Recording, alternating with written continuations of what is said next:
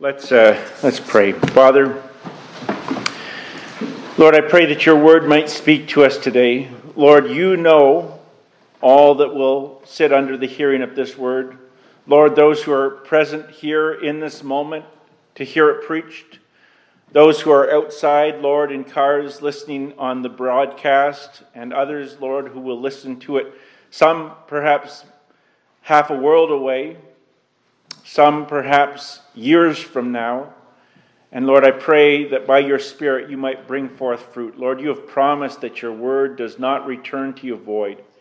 And Lord, we place our faith upon the promises of your word and trust, Lord, that you will use this word to bring forth fruit in our lives. Lord, this we ask and we pray for in Jesus' name. Amen.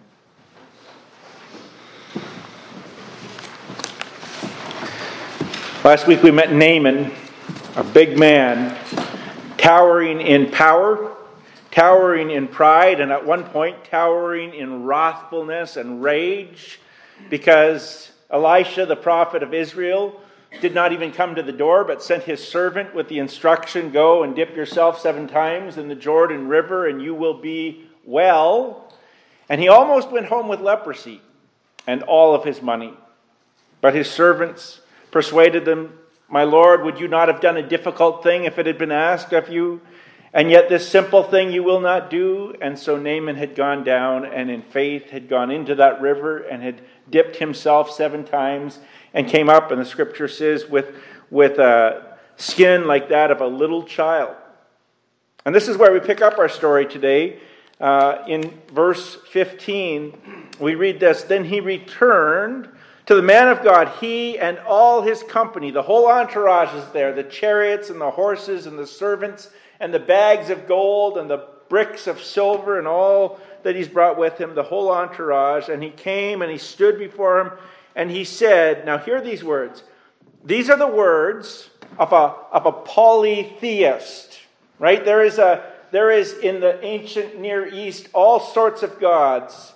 There's Baal Shalisha, there's Baal, I can't remember the name, Zephon, Baal Zebul, remember that guy? There's all these Baals, there's Ashtoreths, there's all sorts of gods, there's Moloch, and all of these ancient Near Eastern Syrians and Canaanites and Moabites, they've got no issue at all having one more God.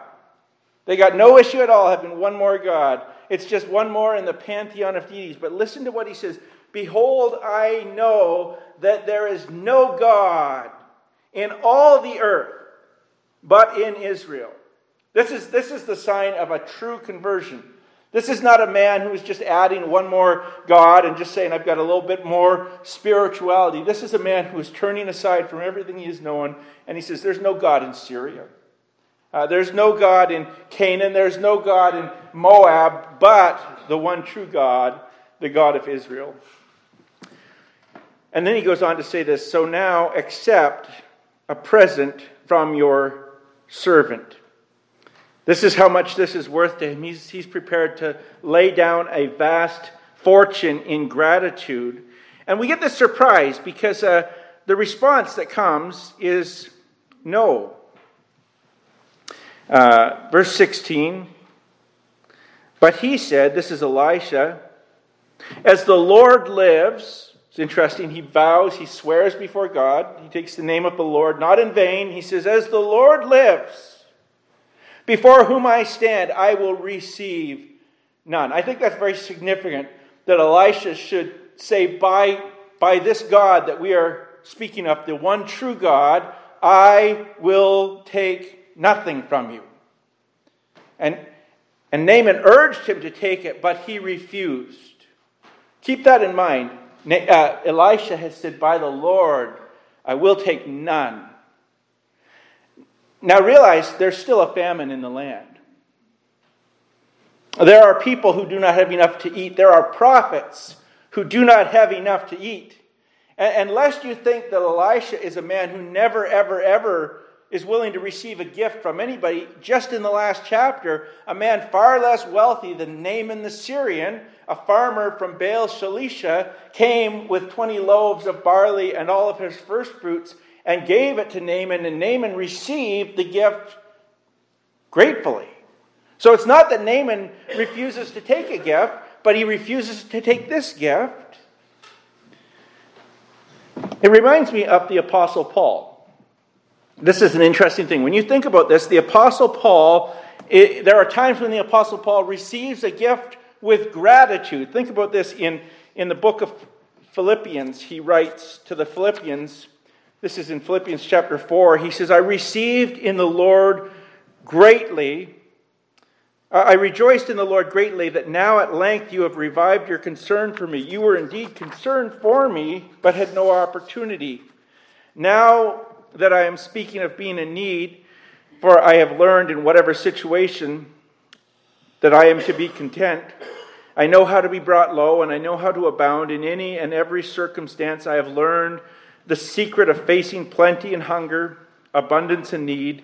I can do all things through him who strengthens me. Yet it was kind of you to share my trouble. This is addressing the Philippians. They have sent to him a gift that has covered his need, his financial need. He says, it was kind of you to share my trouble, and you Philippians yourselves know that in the beginning of the gospel, when I left Macedonia, no church entered into partnership with me in giving and receiving except you only. Even in Thessalonica, you sent me help for my needs once and again. Not that I seek the gift, but I seek the fruit that increases to your credit. I have received full payment and more. I am well supplied, having received from Epaphroditus the gift you sent, a fragrant offering, a sacrifice acceptable and pleasing to God. So get this in your mind. Here's the Apostle Paul who says to the Philippians, I have received with gratitude the gift that you've sent. And it's not that you've sent one gift, but you have sent again and again and again. You have sent sacrificially. You have sent through Epaphroditus himself, who came sacrificially. And Paul says, I was grateful to receive the gift. This was a necessity, and you have met my necessity. And this is very interesting when we compare it with the Corinthian church, which is a far wealthier group of people. And in 1 Corinthians chapter 9, we read this. Paul says to them, if we have sown spiritual things among you, is it too much if we reap material things from you? If others share this rightful claim on you, do not we even more? Nevertheless, we have not made use of this right, but we endure anything rather than put an obstacle in the way of the gospel of Christ. And we read that line again, because this tells you what's going on here. We endure anything rather than put an obstacle in the way of the gospel of Christ. Do you not know that those who are employed in the temple service get their food from the temple? Those who serve at the altar share in the sacrificial offerings. In the same way, the Lord commanded that those who proclaim the gospel should get their living by the gospel. But I have made no use of any of these rights, nor am I writing these things to secure any such provision. For I would rather die than have anyone deprive me of my ground for boasting. For if I preach the gospel, that gives me no ground for boasting. For necessity is laid upon me. Woe to me if I do not preach the gospel. For if I do this of my own will, I have a reward. But if not of my own will, I am still entrusted with a stewardship. What then is my reward? That in my preaching I may present the gospel free of charge, so as not to make full use of my rights in the gospel. Right, so let's start this out. So to the Philippians, Paul says to them, I have received your gift with gratitude, and it has met my need. I know how to be in want. I know how to abound. God is able to provide for my every need, but it is with gratitude that I receive this gift and send you my thanks. To the Corinthians, he says, even though it is right that the one who preaches should be supported, he says, I will not take it from you. And why won't he take it from the Corinthians? Because Paul realizes that with the Corinthians, it would corrupt the gospel. It would become a stumbling block to them. They would somehow equate that with, we have placed God in our debt. We have given God a payment. We have had something to do with our salvation. Whereas the Philippians have no confusion on this count. And I think the same thing is going on here with Naaman and Elisha. This is, by the way, why it is right that churches financially support their pastors, but also why it is right that we don't ask mission fields or church plants to support their pastors in the same way, because we don't want to confuse the gospel. We don't want people to think, you see this sometimes, this baffles me, when you go into some old cathedral and there's a bunch of candles there that, presumably you can light a candle to have somebody pray for you or to pray yourself, but there's a donations box. I think that confuses the gospel. As soon as you equate, I give money in order to light this candle. When we used to pass the offering plate, those of you who were part of the church here know, and I used to frustrate a few people when I'd say this, because they would say, why do you say that? And I would say, if you're a visitor with us today, please don't feel any compulsion at all to put any money in this offering plate. This is an act of worship engaged in by the members of this congregation. We don't want to confuse the idea that the gospel is for sale, that God is for sale, that you can have these things, but there's some expectation that you're going to pay for them at some point. And Elisha doesn't want Naaman to go back to Syria and say, yeah, I was cured of my leprosy, and I thought the cost small. It just cost me a king's ransom. He says, by the Lord, I won't take a cent. It is free. It is without cost. I give it to you freely. So then Naaman makes another request. Naaman said, if not, please let there be given to your servant 2 mule loads of earth, for from now on your servant will not offer burnt offerings or sacrifices to any God but the Lord. In this matter may the Lord pardon your servant. When my master goes into the house of Rimmon to worship there, leaning on my arm, and I bow myself in the house of Rimmon, when I bow myself in the house of Rimmon, and the Lord pardon your servant in this matter. And Elisha said to him, go in peace.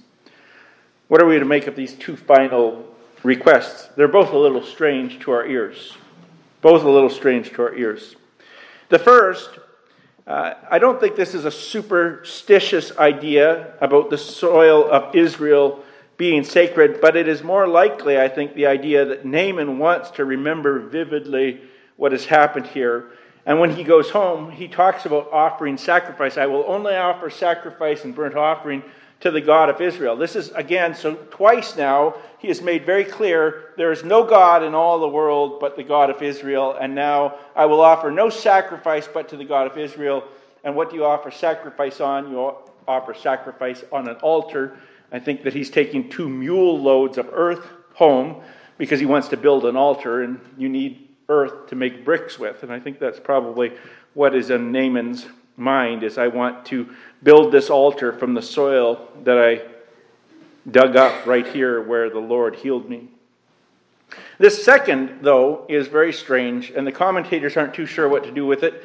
And to be honest, I'm not entirely sure what to do with it either.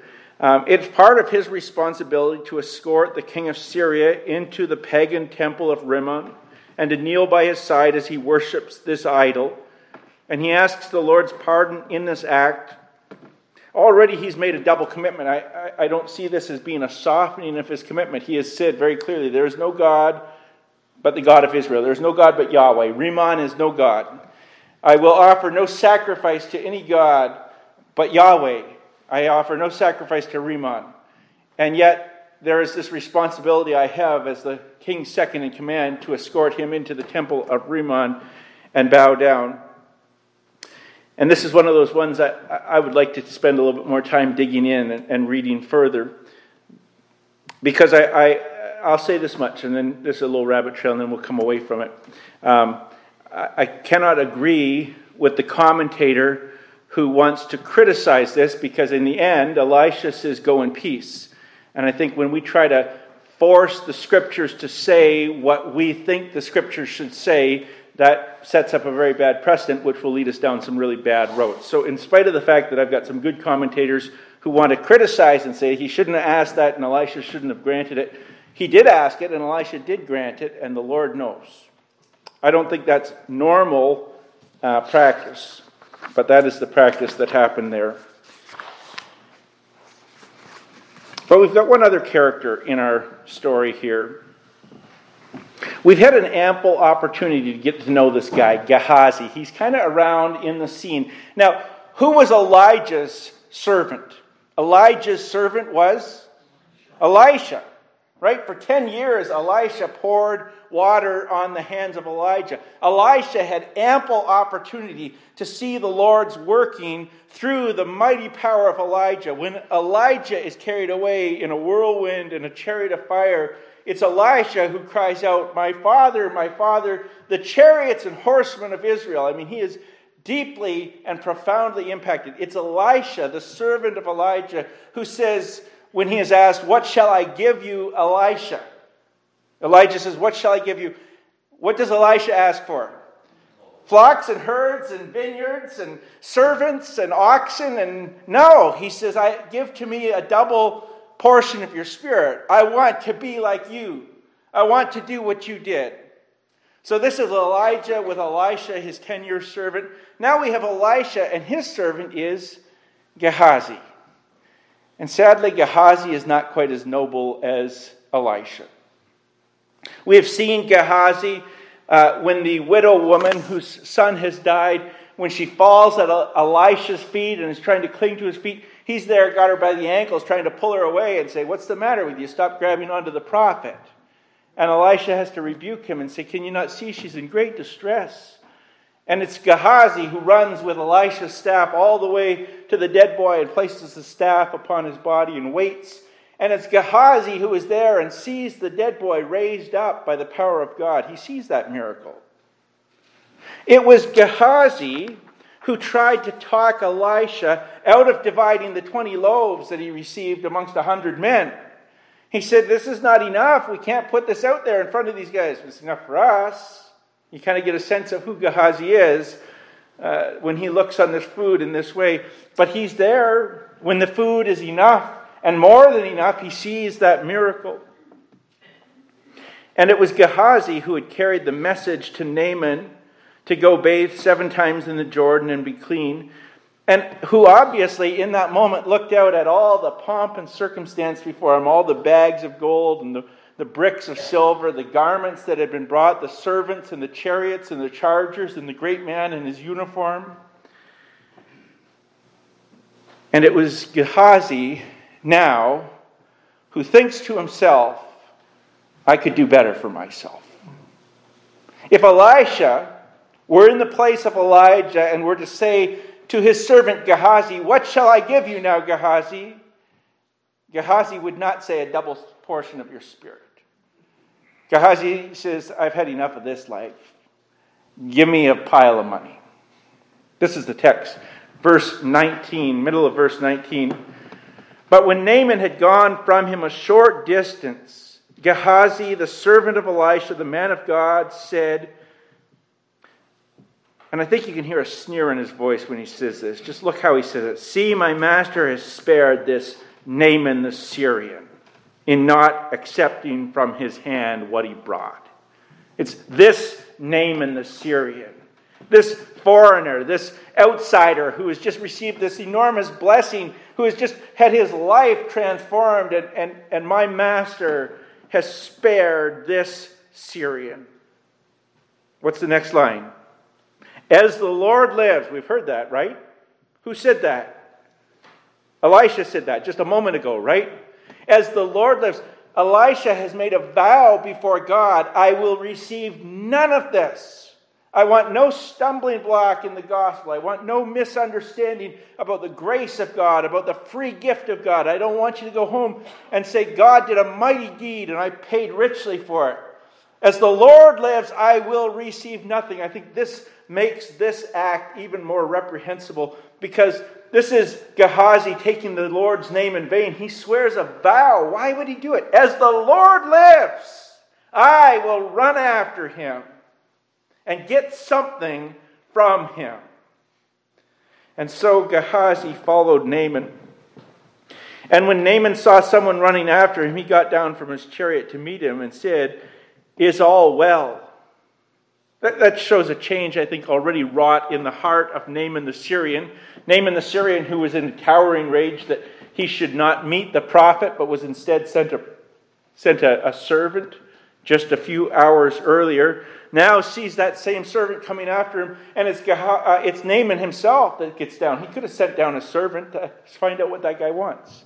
But he stops the chariot. He gets down himself. It's all well. It's all well. This is a changed man. And he said, all is well. My master has sent me to say, there have just now come to me from the hill country of Ephraim 2 young men of the sons of the prophets. Please give them a talent of silver and 2 changes of clothing. And Naaman said, be pleased to accept 2 talents.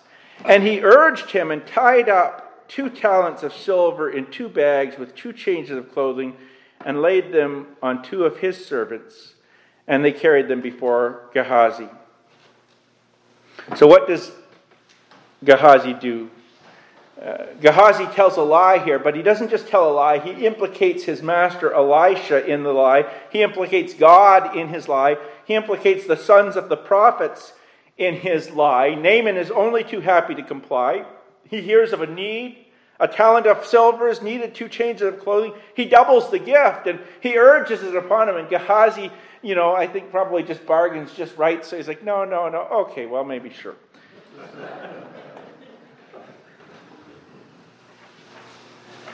See what his sinful desire leads him to.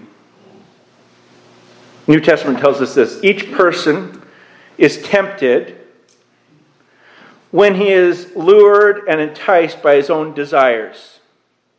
I don't know what tempts you. I know what tempts me, though. I know the cheese that the devil sets on the trap for me. And the devil sets his trap well. He knows how to tempt you. He knows how to put something in front of you. And it is not a sin in and of itself to be tempted. Like what Martin Luther once said, he said, no man can stop birds from flying over his head, but he can surely keep them from making a nest in his hair. Right? There's a difference between temptation. Temptation will come. You're going to have temptation this week. You might have temptation today. And you probably know right now what it will be that tempts you most. For Gehazi, it is wealth. It is avarice. It is more. It's not a sin for him to look at it and say, oh, wow, look at all that money. How much I would like some of that. That's not a sin. James 1:14 says, each person is tempted when he is lured and enticed by his own desire. That's when he starts to collapse under that desire, that sinful desire. Then desire, when it is conceived, gives birth to sin, and sin, when it is fully grown, brings forth death. Now listen, different sins have different gestation periods. And in the case of Gehazi, the gestation period between desire, conception, growing up, and giving birth to death is very short. The punishment falls very quickly on Gehazi, but for many people, it is a longer gestation period. Sin brings forth more sin. Lies will bring forth more lies. Secrets will bring forth more secrets. Brother or sister or friend, if you are living today and you know that you are living with sin in your heart, I would urge you, the only way to be rid of that is to repent of that, confess it, and turn away from it. If you are living with secrets in your life or lies in your life, you know right now these things will kill you. They will bring forth death to you. Break free from that. Do you not understand that you are here amongst brothers and sisters who love you and will receive you and accept you? And that this is a safe place for you to come and say, here's the sin I am living in. Here's the lie I've been telling. Here's the secret that has gripped me for so long.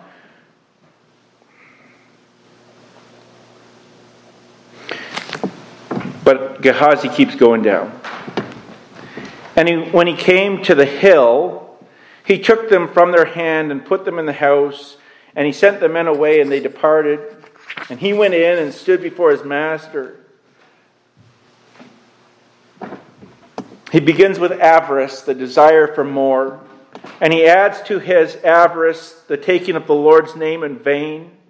And he adds to the taking of the Lord's name in vain lying, and he adds to lament now the concealment of his sin. And then he comes in before the eyes of his old master, and Elisha gives him one more opportunity. And understand, here's the opportunity to come clean. Elisha said to him, "Where have you been, Gehazi?"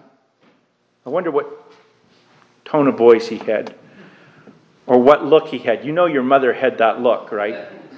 That way of, it wasn't just what have you been doing today? It was, where have you been? And you knew she knows something. My mother is down in Sunday school, so you can tell her I told this story in this free confession. She always knew. She always knew. Every once in a while my mother would say to you, "Mark, what have you done?" And you knew she knew. And you tell her, and this was back in the 70s and 80s when she would say, "Then go and get me a wooden spoon." And you knew what that was going to be used for.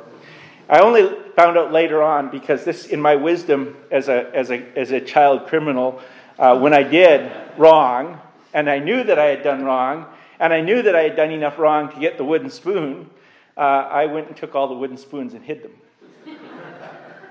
And so only in retrospect do I discover that Mother, when she's out there cooking the hot meal and reaching for a wooden spoon and finds the entire jar of wooden spoons has been emptied of wooden spoons, says, "I wonder where all those wooden spoons went." "Mark, come here, "What have you done?" Well, I was not a very good liar, I knew at that point the gig was up, and so out came it, and then go find me a wooden spoon under a couch cushion and pull out the wooden spoon and bring it back. Be sure your sin will find you out. Be sure your sin will find you out. Jesus even says that. He says, "We will give an account for every idle word we speak." He says, "Nothing will be hidden that will not one day be revealed." Friend, don't wait. Don't hide it away. Don't think, "I can just keep burying this forever and ever and ever." It will come out. Your sin will find you out. Better for Gehazi to have made a clean breast of it right here and said, "This is what I've done." But instead, we get Gehazi again. Your servant went nowhere. But Elisha said to him, "Did not my heart go when the man turned from his chariot to meet you? Was it a time to accept money and garments, olive orchards and vineyards, sheep and oxen, male servants and female servants?" These are the things I think Gehazi has got in his mind. This is the dollar signs that pop up in his mind when he sees this vast amount of fortune. And he says, "If I take this, not only will the famine not be an issue for me anymore, but I won't have to wait every day to see what the Lord provides for us. I can be independently wealthy. I can have my own servants." Was this the time? Was this the time, Gehazi, to do these things? What Gehazi doesn't even realize is he's ruined the picture of the free grace that Elisha was determined that Naaman would go back to Syria with.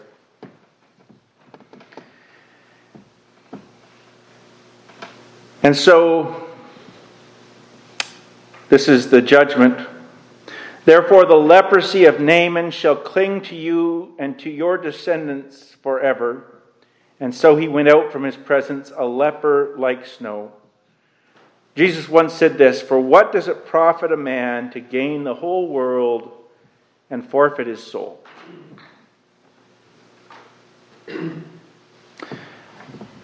What a contrast is set up in this story between Naaman the Syrian and Gehazi the Israelite. And in conclusion, I just want to say a couple things about this. Naaman shows up again in the New Testament. Not physically, but Jesus speaks about Naaman. Jesus is in his hometown in Nazareth. And this is Luke chapter 4, verse 23. Jesus is speaking to them, and he said to them, "Doubtless you will quote to me this proverb, 'Physician, heal yourself. What we have heard you did at Capernaum, do here in your hometown as well.' And he said, 'Truly I say to you, no prophet is acceptable in his hometown. But in truth I tell you, there were many widows in Israel in the days of Elijah, when the heavens were shut up 3 years and 6 months, and a great famine came over all the land. And Elijah was sent to none of them, but only to Zarephath, in the land of Sidon to a woman who was a widow.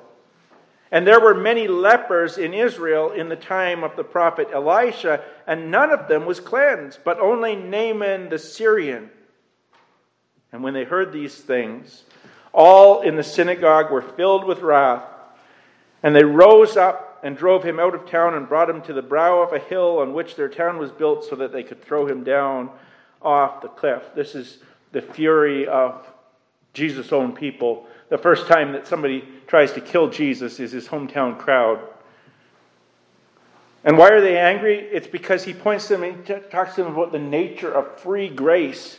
He says, God is no man's debtor. God does not owe you something just because you were born, just because you breathe. Everything you have is a gift of God. God owes you nothing. Grace is a free gift. And he says to them, this is the little trickle in the Old Testament. These are the first fruits. This is the evidence that God's great plan is not to redeem Israel. God's great plan is to redeem mankind. And he does it through Israel. Israel is a key part. You can't remove Israel. You can't disparage Israel. You ought not to disparage Israel. But understand, if you're stuck on Israel and you don't get to the rest, you have missed it. There's this little trickle going through the Old Testament. This little trickle. When you hear Jesus' genealogy, Bathsheba, who is married to Uriah the Hittite, is one of the women that is mentioned. Tamar, who is a Canaanite woman. Ruth, who is a Moabite woman. Rahab, who is a prostitute of Jericho. These are all in the line. This is the little trickle. This is the little first fruits. The widow of Zarephath, to whom God gives grace, even though she's not Jewish and doesn't have any standing in Judaism. Naaman the Syrian, to whom God gives grace. Understand that Naaman is a picture of God's mercy, not only on Naaman, but on the Gentiles. It is a picture of God's intent that one day this little tiny trickle, this little first fruit, is going to become a great stream. That in Acts chapter 2, when the Holy Spirit is poured out, he's poured out in every tongue and in every language. And that Jesus sends his disciples out to preach the message to all nations. And so Naaman serves as a picture of God's mercy on the Gentiles. But if Naaman is a picture of God's mercy on the Gentiles, Gehazi serves as a warning first to the Jews, but I would say also to all of those who grow up under the hearing of the gospel. Has not Gehazi grown up in the very house of grace? Has he not heard Elisha the prophet preach? Has he not sat with the sons of the prophets at his feet and heard the messages? Has he not witnessed firsthand, been in the room when the miracles are done? Has he not had every opportunity to believe? And yet this man goes from the very family of grace to pursue some lesser thing. This is a message, first of all, and primarily to all who hear. Are you in danger of going the way of Gehazi? Are you tempted by avarice, the desire for more? That could tempt you away. Are you tempted to live a lie? These things can draw you away. Are you deceiving Elisha or deceiving the church? These things could draw you away. Repent while there is yet time and be restored. The scripture is true. The promise is true. If we confess our sins, say the scripture, he is faithful and just to forgive us our sins and to cleanse us from all unrighteousness. Let's pray. Father, Lord, many of us hail from the camp of Naaman the Syrian, Lord. We are not descended by blood from Abraham or from the patriarchs. Lord, we had no promises that were uttered to us of a land or a blessing. And yet, Lord, like wild olive branches, we have been grafted in. And Lord, the blessings have flown to us. And for this, Lord, we are grateful, and I pray that you would help us to recognize the enormity of the grace we've been given. And Father, for the one who stands today in the place of Gehazi. Lord, who perhaps even trembles to hear it spoken of. Lord, I pray that you would make them sure that you know what you know. But Lord, rather than hearing in this some sort of judgment or shame, Lord, they would hear in this a plea and an opportunity, Father, to come to the God of all mercies, to make their sin known, to confess it, to receive with gratitude the forgiveness that you have promised, Lord, the promise that you make that if we confess our sins, you are faithful and just to forgive our sins and to cleanse us of all unrighteousness. Lord, these things I pray over this congregation and all who hear these words. In Jesus' name, amen.